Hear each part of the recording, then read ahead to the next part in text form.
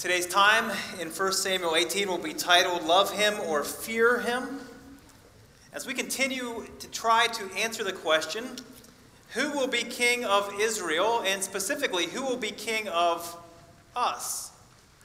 And so as we gather together around the Word of God, may we do so with anticipation that the Word of God will produce within us a transformed reality of surrender to the God who is calling us into relationship. So let's begin our time with a brief time of prayer, and then we're going to read together 1 Samuel chapter 18. So let's go before the Lord now in prayer. Lord, we have recognized and realized that your word transforms us. As we have read it, it has read our hearts. As we meditate upon it, our affections are transformed, our purposes are realigned. The dark corners of our hearts are exposed. And Lord, as we come before your word right now, we recognize the painful reality that we pursue the flesh over you. And so we confess that our hearts are darkened by sin, and we ask that the light of your word would shine upon us this day, bringing your wisdom, bringing your truth, bringing ultimate surrender to you as our King. And so, Lord, may your word be effective in our hearts this morning for your glory. And in your name we pray, amen. Join with me as we read here 1 Samuel chapter 18. And David is now becoming more of the main character through 1 Samuel. And we'll learn more about him and his role here for Israel as we partake of this passage, beginning here in verse 1 of chapter 18. As soon as he had finished speaking with Saul, he being David, the soul of Jonathan was knit to the soul of David. And Jonathan loved him as his own soul, and Saul took him that day and would not let him return to his father's house. Then Jonathan made a covenant with David because he loved him as his own soul. And Jonathan stripped himself of the robe that was on him and gave it to David and his armor and even his sword and his bow and his belt. And David went out and was successful wherever Saul sent him, so that Saul set him over the men of war. And this was good in the sight of all people and also in the sight of Saul's servants. And as they were coming home, when David returned from striking down the Philistine, the women came out of all the cities of Israel singing and dancing to meet King Saul, with tambourines, with songs of joy, and with musical instruments. And when the women sang to one another, they celebrated, Saul has struck down his thousands and David his 10,000s. And Saul was very angry, and this saying displeased him. And he said, They have ascribed to David 10,000s, and to me they have ascribed thousands. What more can he have but the kingdom? And Saul eyed David from that day on. The next day a harmful spirit from God rushed upon Saul, and he raved within his house while David was playing the lyre, as he did day by day. And Saul had a spear in his hand. And Saul hurled the spear, for he thought, I will pin David to the wall, but David evaded him twice. And Saul was afraid of David, because the Lord was with him, but had departed from Saul. So Saul removed him from his presence and made him a commander of 1,000, and he went out and came in before the people.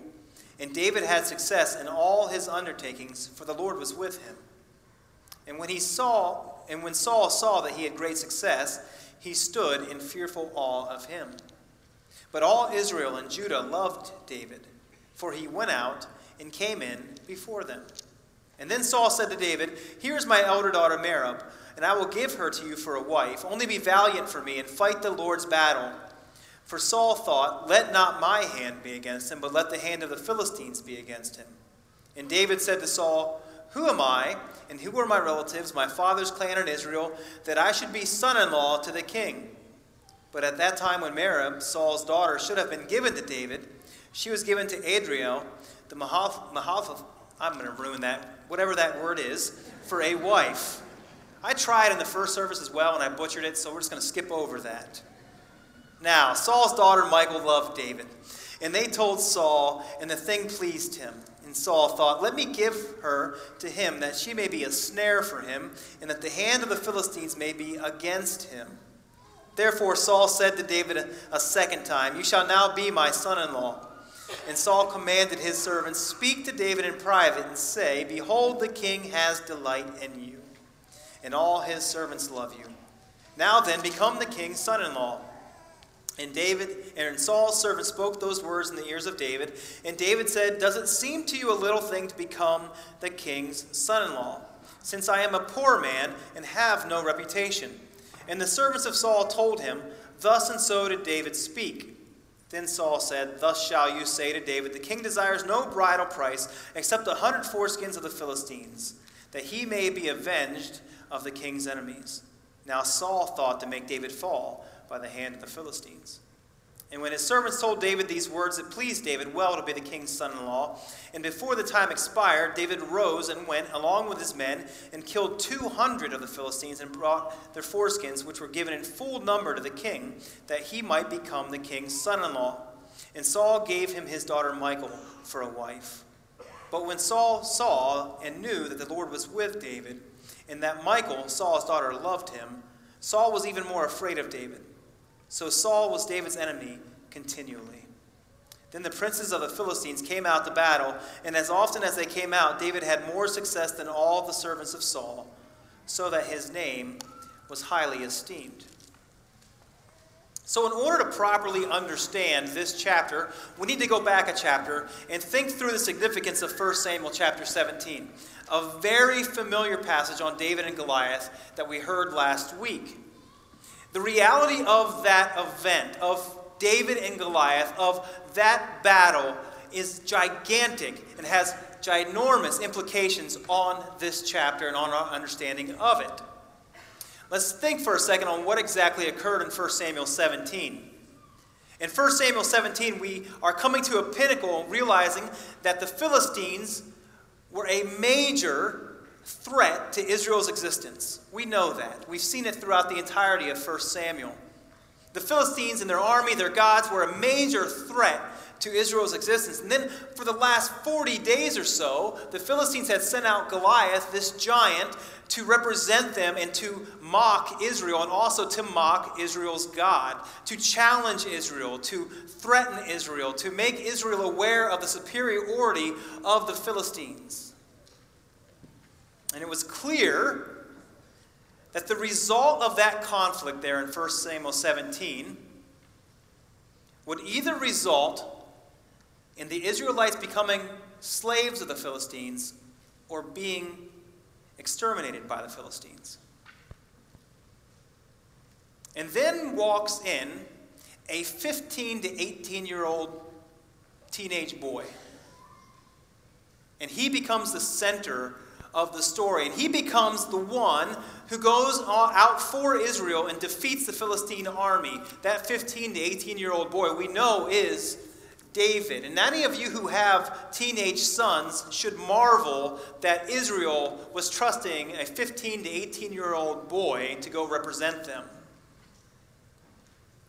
David, who is this man? Who is this young man? Who is this boy going out on behalf of Israel? We know this because we have scripture that tells us that David was basically a no one. He was a no one from a no one family. He was a shepherd boy, the youngest of the family.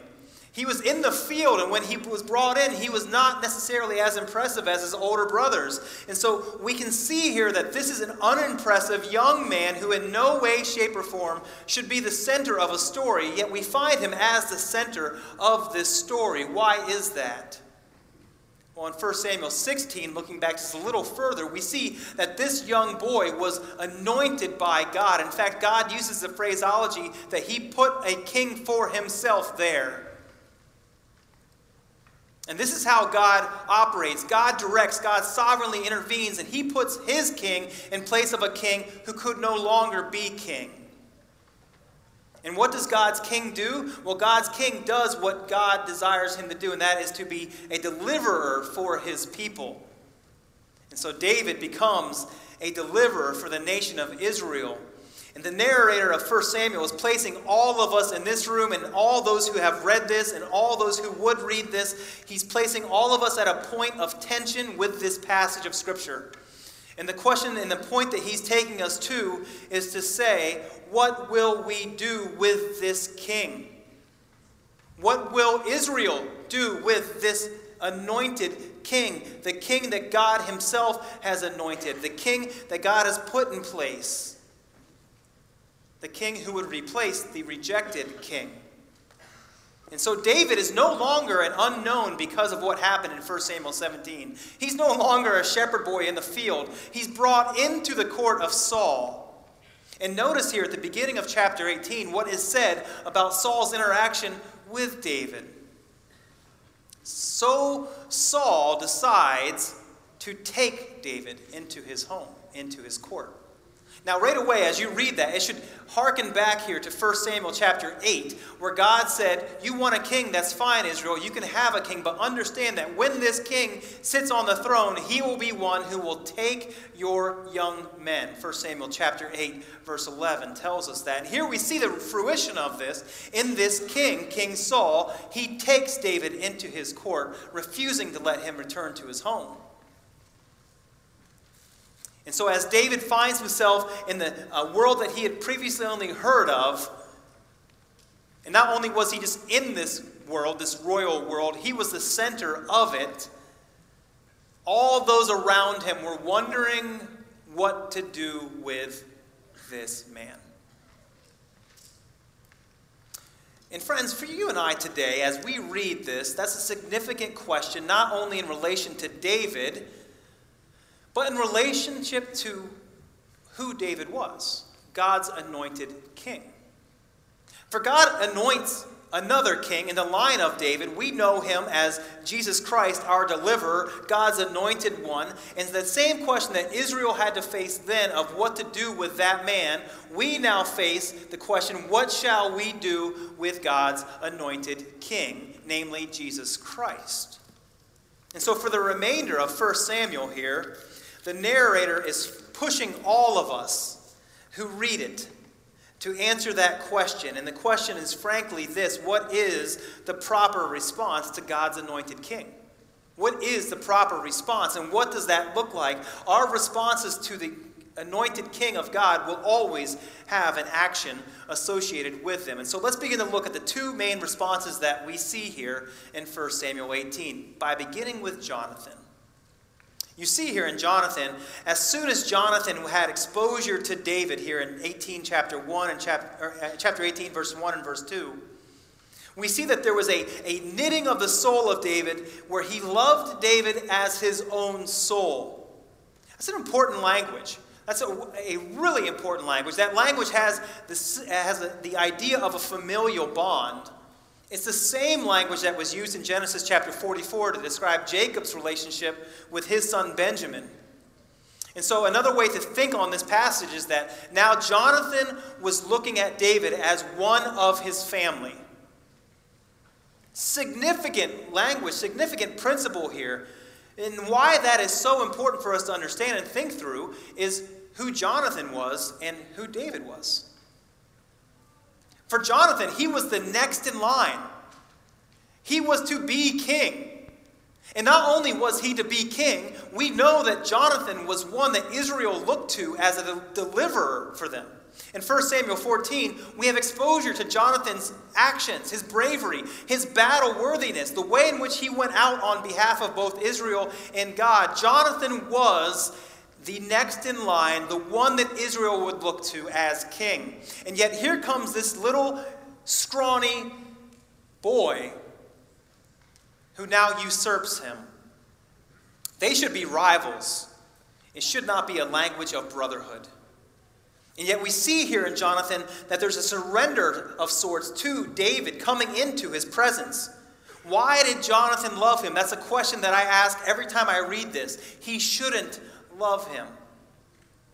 Well, we have an understanding of who Jonathan is at this point in the passage. We've only been exposed to Jonathan a couple times in 1 Samuel. But in those couple times here in 1 Samuel, we gain a pretty good picture of what drives him. We gain a pretty good picture of the way in which Jonathan interprets his purpose on this earth. We see here that Jonathan was one who surrendered to God's kingdom first, right? In 1 Samuel 14, when he's facing odds on fighting the Philistines that were numerous and out of line with out of line with how he should actually approach the Philistines, Jonathan has a bravery that is rooted in the sufficiency of God.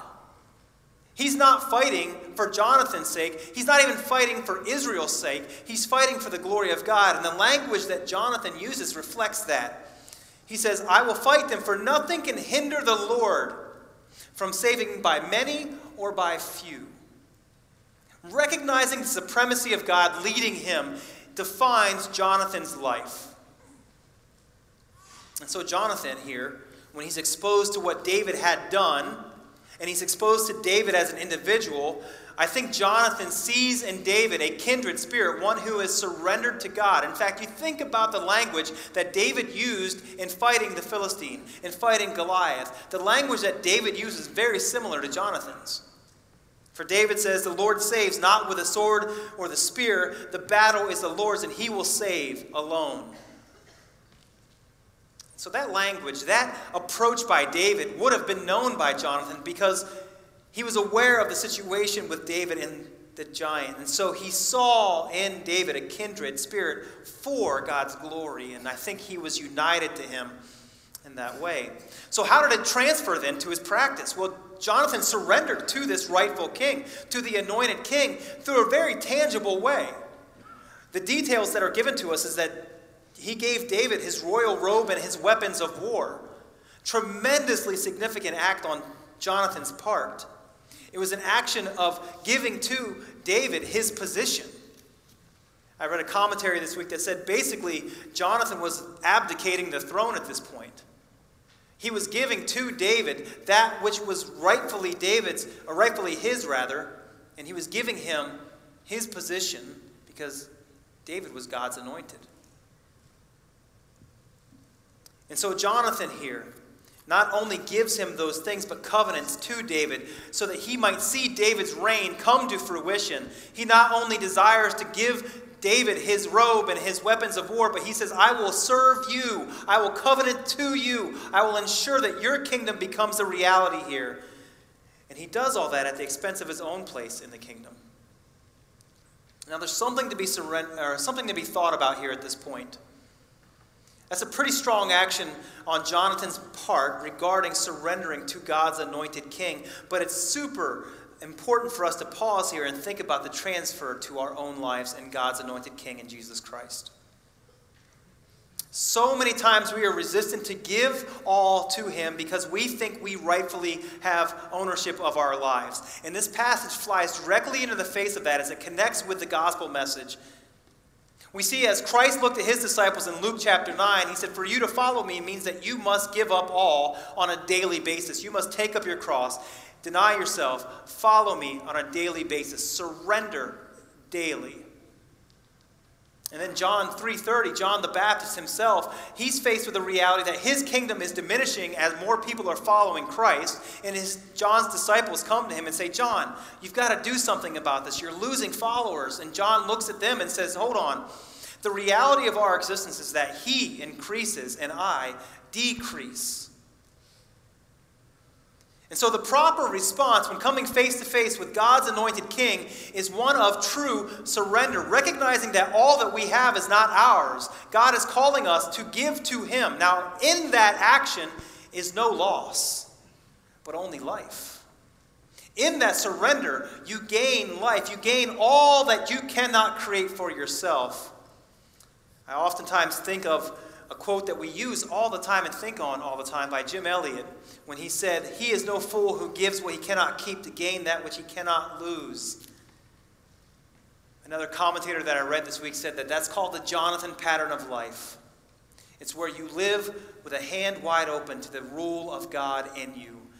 And sometimes that means it's a big surrender of large things. Sometimes it means it's a small daily surrender. But it's a surrender nonetheless that occurs on a daily basis. And let me just tell you what I have learned in my own heart and worked through every single day. If I stop surrendering on a daily basis to God, I start fighting God. And so may we look at Jonathan and see the response that he has to God's anointed king and say, may we be a people who pattern our lives as Jonathan patterned his life before the anointed king. May we surrender to God's anointed king. Well, there's another response to the anointed king, and we see that in Saul. And what's interesting here is that Saul is aware of Jonathan's engagement with David and observes it and sees this and knows that David is a growing figure in the nation of Israel.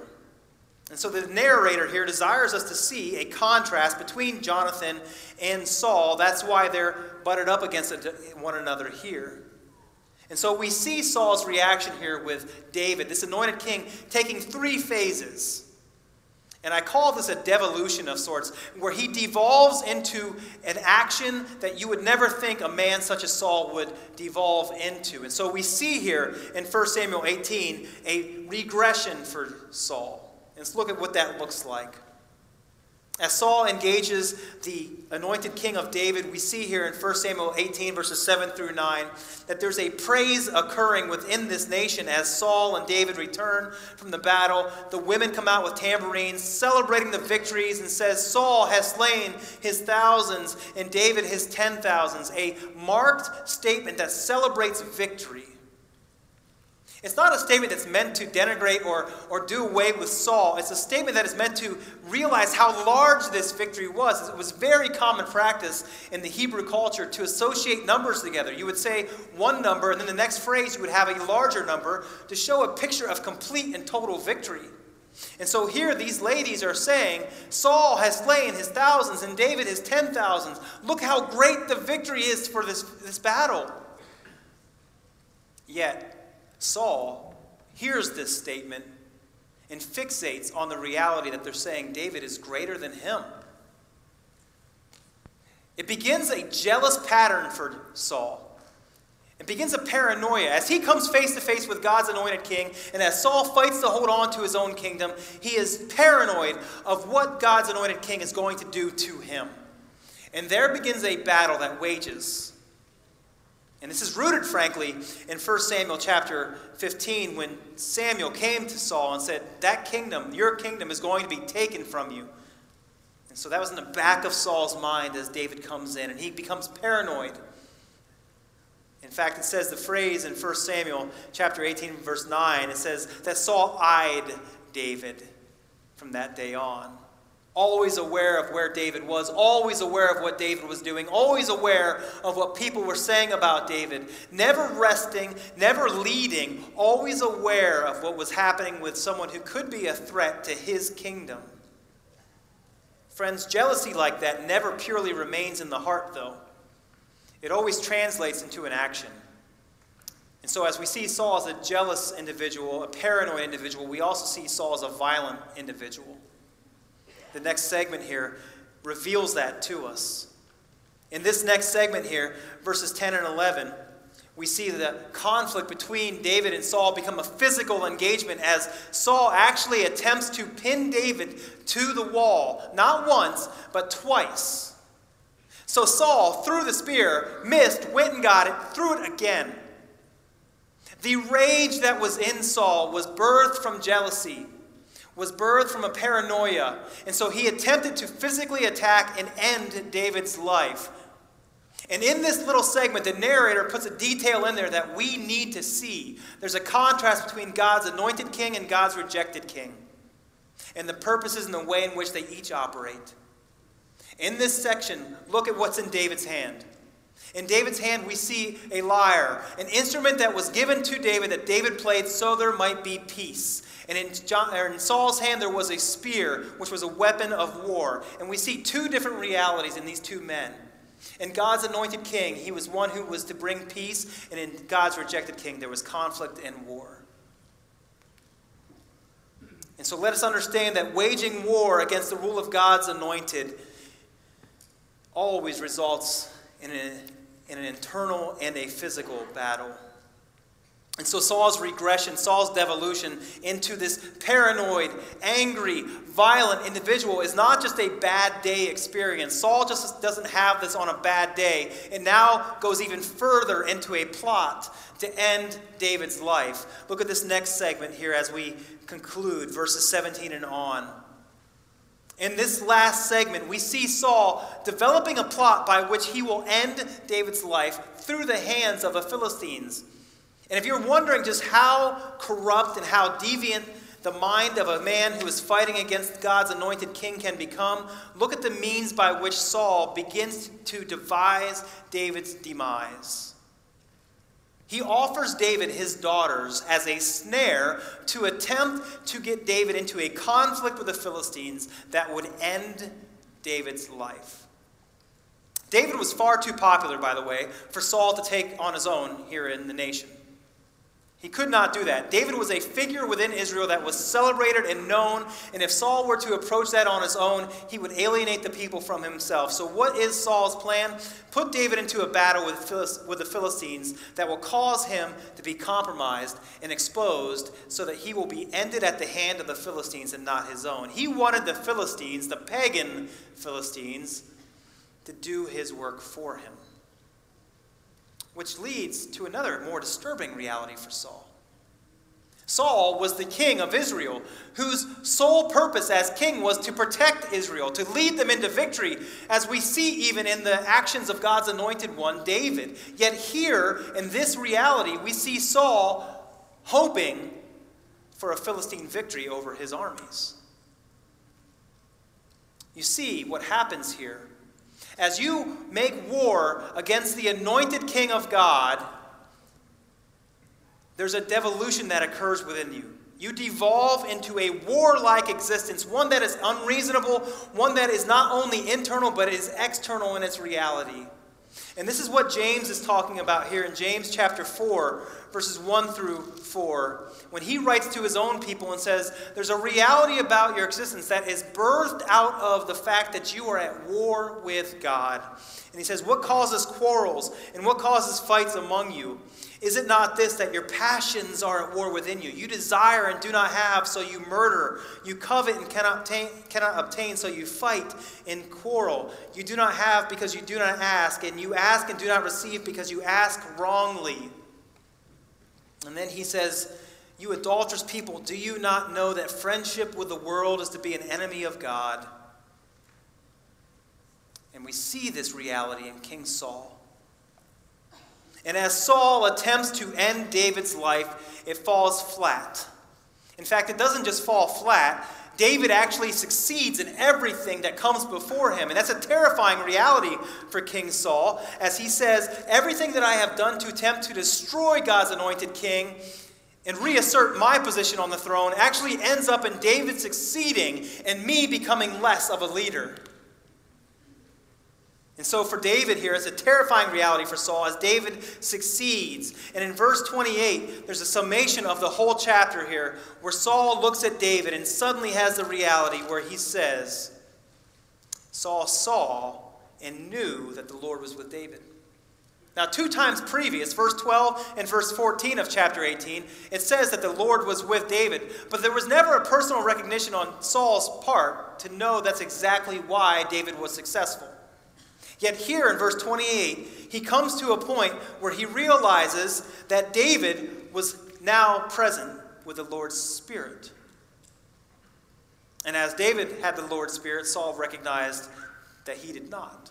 And as David had the Lord's Spirit, Saul recognized that he could not touch him. For in David, he saw the reality of what we now know, and we read in Psalm 1, that the man who does not darken the counsel of the wicked, he is prosperous in all he does.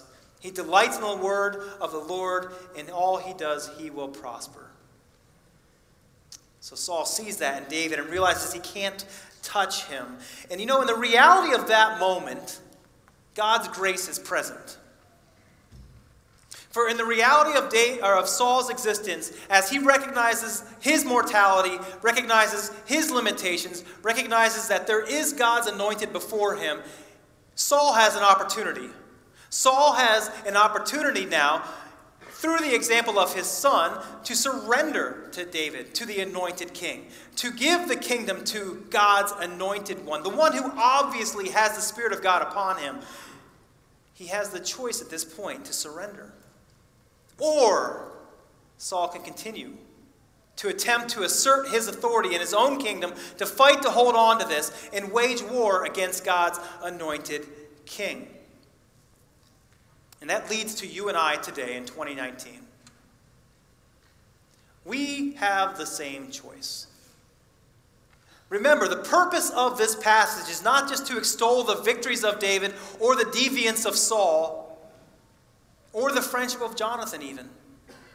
The purpose of this passage is to push us all through this passage so that we recognize that God has an anointed king. He had an anointed king there in 1 Samuel 18. And this anointed king's goal, design, was to deliver his people, was to act on behalf of his people. And God has an anointed king now through Jesus Christ who delivers his people. And so as we read 1 Samuel 18, we should be pushed to a point of decision. What is my response to God's anointed king? Will I surrender to him, or will I fight against his rule within me? Because that's the reality of coming face to face with God's anointed king. There really are only two responses to this. There's no third middle way. You cannot sort of surrender. There is either surrender or there's battle. And the reality of this passage and the reality that we are being driven to is this. If we are not in the place of humble surrender to the reign of Christ, then just as happened with Saul, we will fear, hate, loathe the rule and reign of God. And some of us find ourselves in that place today. We are attempting to live as our own kings. And God's anointed is before us, inviting us to surrender to him that we might experience his life, his forgiveness, reconciliation with God Almighty, that we might experience the Prince of Peace, that we might experience life and life eternal. Yet, we are fighting against this. And John 3:36 outlines it pretty clearly, very clearly. There are only two ways to live in regards to this. Whoever believes in the Son has eternal life, but whoever rejects the Son will not see life, for God's wrath remains on him. Friends, today, on this beautiful day that God has given us, may we gather in this place and come face to face with this reality. May you choose this day to respond to God's calling of you, in you, to come to him, to recognize the reconciliation that is ours through the work of Jesus Christ. And may you no longer be at war with the God who is calling you. And this is how it plays out practically, by the way. So many of us in this room are at war with God, but we think we're actually at war with people, or we're at war with situations in life. Could it be that you're not at war with people or your situation, but you're at war with a God who is attempting to be your king? Up front here today, we have pamphlets titled, 2 Ways to Live. I'd like to invite you on two fronts. If you want to know more about the 2 ways to live that this passage is driving us to, I invite you to come up and take one of these and read it with somebody. Or if you have someone in your life that you would like to share this idea with of 2 lives to live, 2 ways to live, come take this and give that to them this week. Be someone who shares the good news of Jesus Christ. And ultimately, friends, may we live a life surrendered to the rule and reign of God's anointed. He is our hope, right? He is our peace. He is our salvation. And may we live surrendered to him. Let's pray. Father, thank you so much for this time together. I ask, Lord, that your Spirit would indeed cause our hearts to seek you. That your Spirit, Father God, would reside in our hearts, causing our eyes to be fixed upon your goodness, your greatness, your reign, your rule. And so, Lord, we confess to you that we are always attempting to take the throne back from you. And so I would ask that you would cause us to be a humble, surrendered people. And Lord, I thank you for the reality of your word, which tells us that as we confess our sins, you are faithful and just to forgive us our sins and to cleanse us from all unrighteousness. And so, Lord, we come to you as a forgiven people, recognizing that you are our King. We surrender to you. You indeed are our living hope. We pronounce this day that we love you. We desire to live for you. May you reign in our hearts and in this place. In your name we pray. Amen.